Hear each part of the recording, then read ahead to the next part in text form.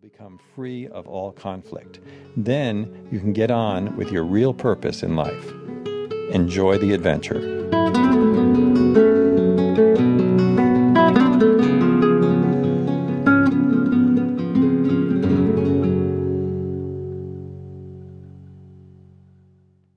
Financial freedom is not guaranteed simply by having lots of money.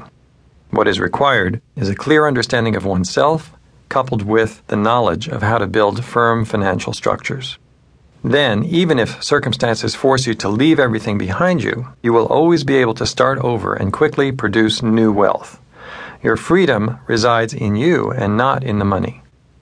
The Nightingale Conant Corporation presents Prosperity Consciousness: How to Tap Your Unlimited Wealth with Fredric Lehrman.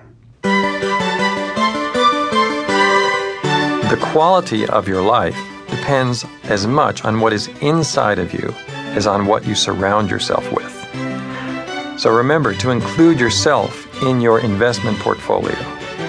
Every dollar that you spend on your own growth will pay inner dividends and will make all your physical acquisitions more valuable to you.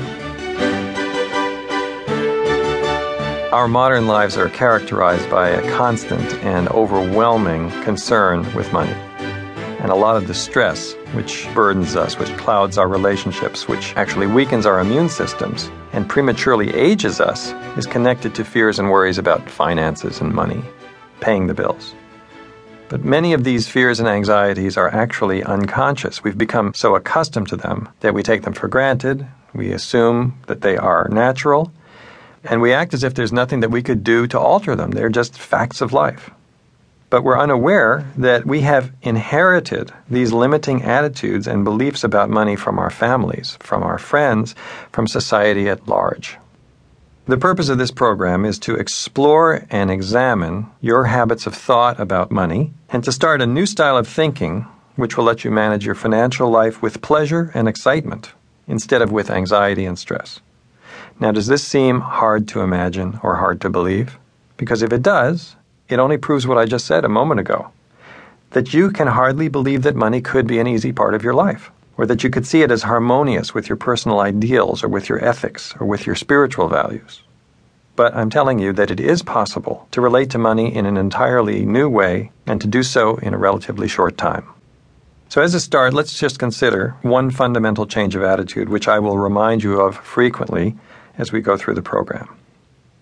Stop wasting your energy by worrying about money. What do you think it accomplishes? As Phil Loud points out in his book, Money is My Friend, most of us who haven't mastered money always worry about it. But constant worry and anxiety do very little to increase your cash flow. Instead of wasting all that time preoccupied with the problem, use the time, use the energy to think up creative ideas and solutions which will bring more money to you. As long as you're focused on fears of not having money, then you're not thinking about ways to get more money. You're standing still. This program is going to teach you how to change your habits of thought about money. This new way of thinking about money, or prosperity consciousness, will let you align money with your personal ideas, with your ethics, with your spiritual values, while at the same time it will teach you to manage your financial life with pleasure and excitement instead of anxiety and stress. Regardless of your current financial status, you'll be able to build a sound philosophical context within which you can handle money in an enlightened way. Mastering the few simple but universal laws of money in this program will enable you to find creative ways of managing your flow of wealth and also of attracting love and opportunities into your life. And it will also free you from the insecurities which make you function irrationally and self-destructively without knowing that you're doing that. Which of these 5 basic money categories best describes your present level of money mastery? You're not making enough income. You are making enough income, but you don't have any savings. You have savings, but you don't have any investments. You have investments, but your investments aren't really going anywhere. And finally, you've got all of it. You've got income, savings, investments, which are profitable. Everything is working, everything is solid, but you don't know what it's all for.